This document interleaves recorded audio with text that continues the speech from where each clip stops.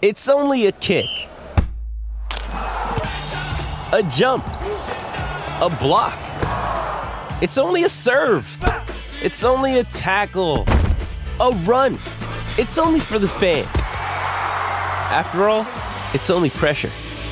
You got this. Adidas. Welcome back to the Captain's Run. We are here for Chemist Warehouse, to head into Chemist Warehouse for great savings. Let's continue this State of Origin breakdown because we've got a call from Rohan from Pymble.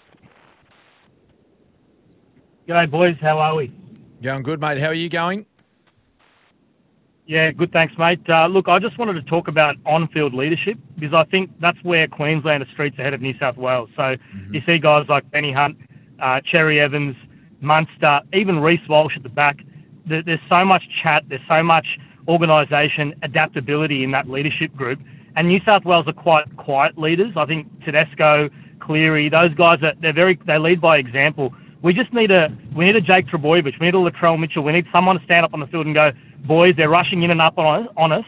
Let's put a kick in behind, let's put pressure, let's play a bit deeper, let's play a bit flat and fast. There's not that adaptability and that leadership that I can see on the field. I just wanted your thoughts on that because that's what it seems like from the outside. Yeah, well, it's a fair point, isn't it? Because there was a lot of things that happened that went against Queensland the other night. You know, a few injuries, and they had to deal with Flegler being in the bin for 10 minutes at a extremely crucial part of the game with, 11 minutes to go. But having an experienced guy in there, particularly like the captain, Daly Cherry Evans, he's playing his 20th match. And we all know you can see in matches when he's playing with Manly, he's playing representative games with Queensland or Australia. He's quite vocal. So he knows when to talk. He knows when to adapt and, maybe try and change game plans and things like this. So he's got a lot of talk as well as Ben Hunt. You made a good point there, Rowan, as well. Having Ben Hunt, such an experienced player in that position as well, where, wearing the number 7, it demands that you talk. I haven't had a lot to do with a few guys in that New South Wales side, particularly, the younger ones coming through like Cleary and Luai. But I'd like to think that, they're strong enough leaders to be talking, and I'm sure there are some sort of messages being spoken about as well. The one guy, I guess, as far as leadership, I think New South Wales did miss was Jake Trbojevic. I don't know what your thoughts are there, Kempy, but you can see how vocal he is when he's playing for Manly.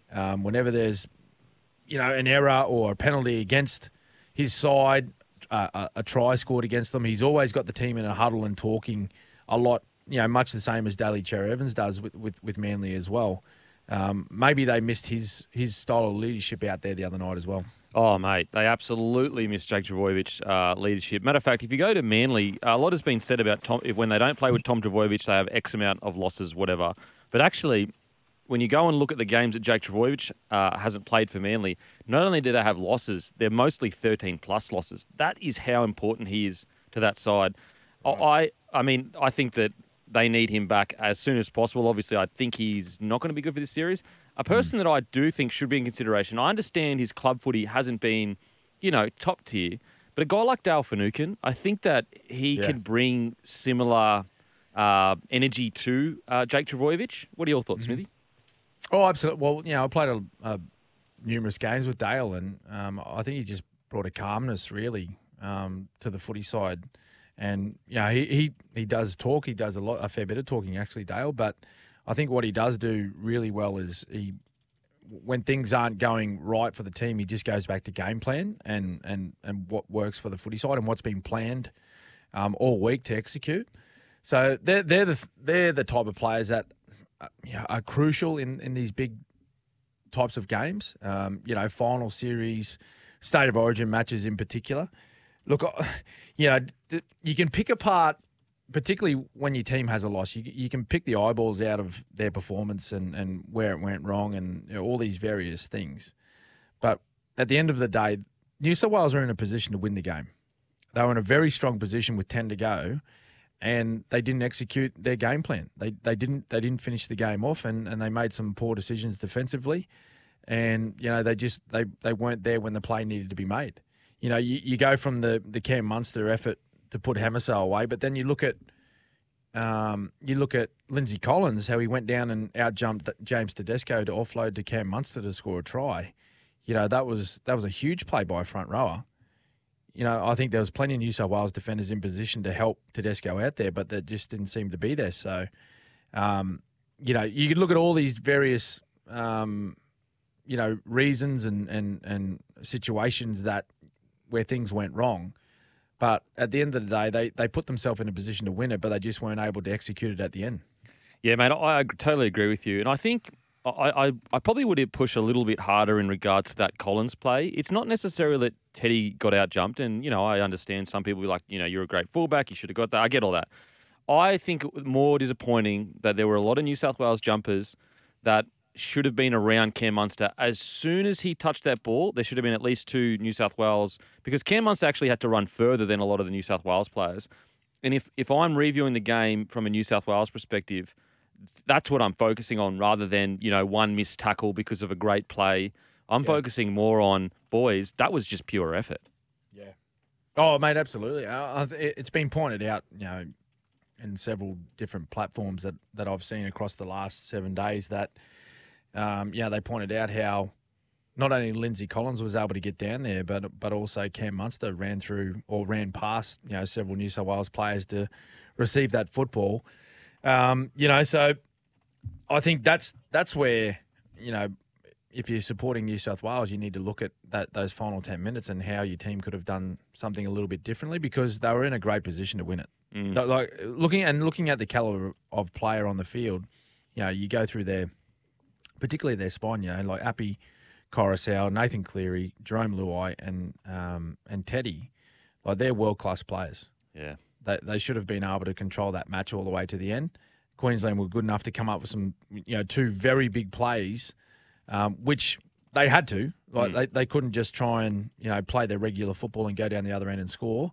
They had to come up with 2 huge plays to win it, which that's what wins Origin matches. A lot of the time when you're coming from behind, but it was the 10 minutes. It was the final 10 minutes of the game, which stating the obvious, it cost New South Wales. Now, I just want to ask you a quick question, and then we'll get to New South Wales halves and who you think should be it. But my theory, and I think Teddy after the Bulldogs game kind of said, I've had a lot of weight on my shoulders. I've been focusing maybe on other people's jobs instead of just doing my own job. And basically he was doing a little bit too much maybe. And so in my review, I kind of felt that because Teddy is so dominant at the Roosters, he may need to take a little bit of a step back when he plays for New South Wales and allow Cleary to build the game plan Cleary wants to play. Yeah. What are your thoughts on that? Well, I probably thought it was the other way around. I actually thought he was focusing on his own game, to be honest, because there hasn't been great form. The Roosters haven't been in great form. I don't think a lot of their players have been in tremendous form either, to their own standards, of course. I'm not saying they're playing ordinary, but they've been quite below their own standards for the most part of this year, including James Tedesco. But had a blinder on the weekend. I think he had something to prove there out of the Origin match. But I think watching him play, like his numbers are huge. Like he has 20 plus carries and big meters. He backs it up with big meters. There are lots of effort. There's no one can question the effort, but I think sometimes you get caught up when you're not playing your best football. You start trying too hard. If you can understand what I'm saying there, like the game is based on effort.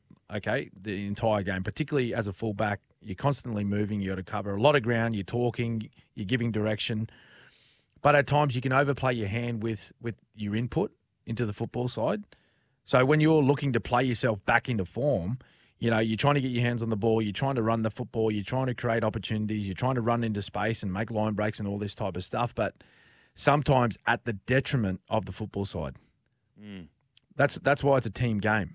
It's not about individuals and just rolling individuals out saying, go and play your game. It's about developing a game plan or a role which complements everyone. So the other night he finishes game one with 20 plus carries and 200 meters. That's, if you go off stats alone, that's a huge game. Yeah. That's a great game. But maybe some of those runs that he had where he made, 12 or 15 metres, maybe the ball should have gone to a Luai or a Cleary, or maybe he should have allowed, Api Coruscant to come out and apply some of his craft around the middle of the field. I'm not too sure because I don't know what maybe the game plan was for Teddy to have 20 runs, Kempy. Yeah. I'm not sure. But the thing with, game 2 now, Cleary's not going to be there. And it looks as though the game plan was based around the style of football that he plays, and particularly that Penrith influence on the New South Wales side. We now know he won't be there. Definitely for game 2, most likely not for game 3 either. So whoever comes in as 7, maybe that suits Tedesco's game a little bit better than what it did with Cleary. Yeah. Oh, look, mate, it's super interesting, and I do think that. I guess we got to caveat all, or I can't speak for you, Smithy, but a lot of these calls, it's very easy to say in hindsight. It's very easy to say, of course, mate. Should have done this, should have done that. But Origin is just so quick, so fast. It happens. Sometimes it just happens. There's not even time to think. No, that's right. Well, if New South Wales hold on for a 2-point victory, and you look at those numbers that Tedesco punched out, you probably people would be completely opposite. Mate, what a great game! Yeah. Huge involvement, massive meters, big effort from the skipper. But because the result goes the other way, then you get criticised. I thought it was absolutely ridiculous, the criticism that he copped. Oh, mate. He was on the back page of the Sydney paper. Yep. Saying that he should be gone. I could not believe that at all. Mate, I'm with you. Now we're going to head to a break. After the break, best hands, thanks to Schnitz.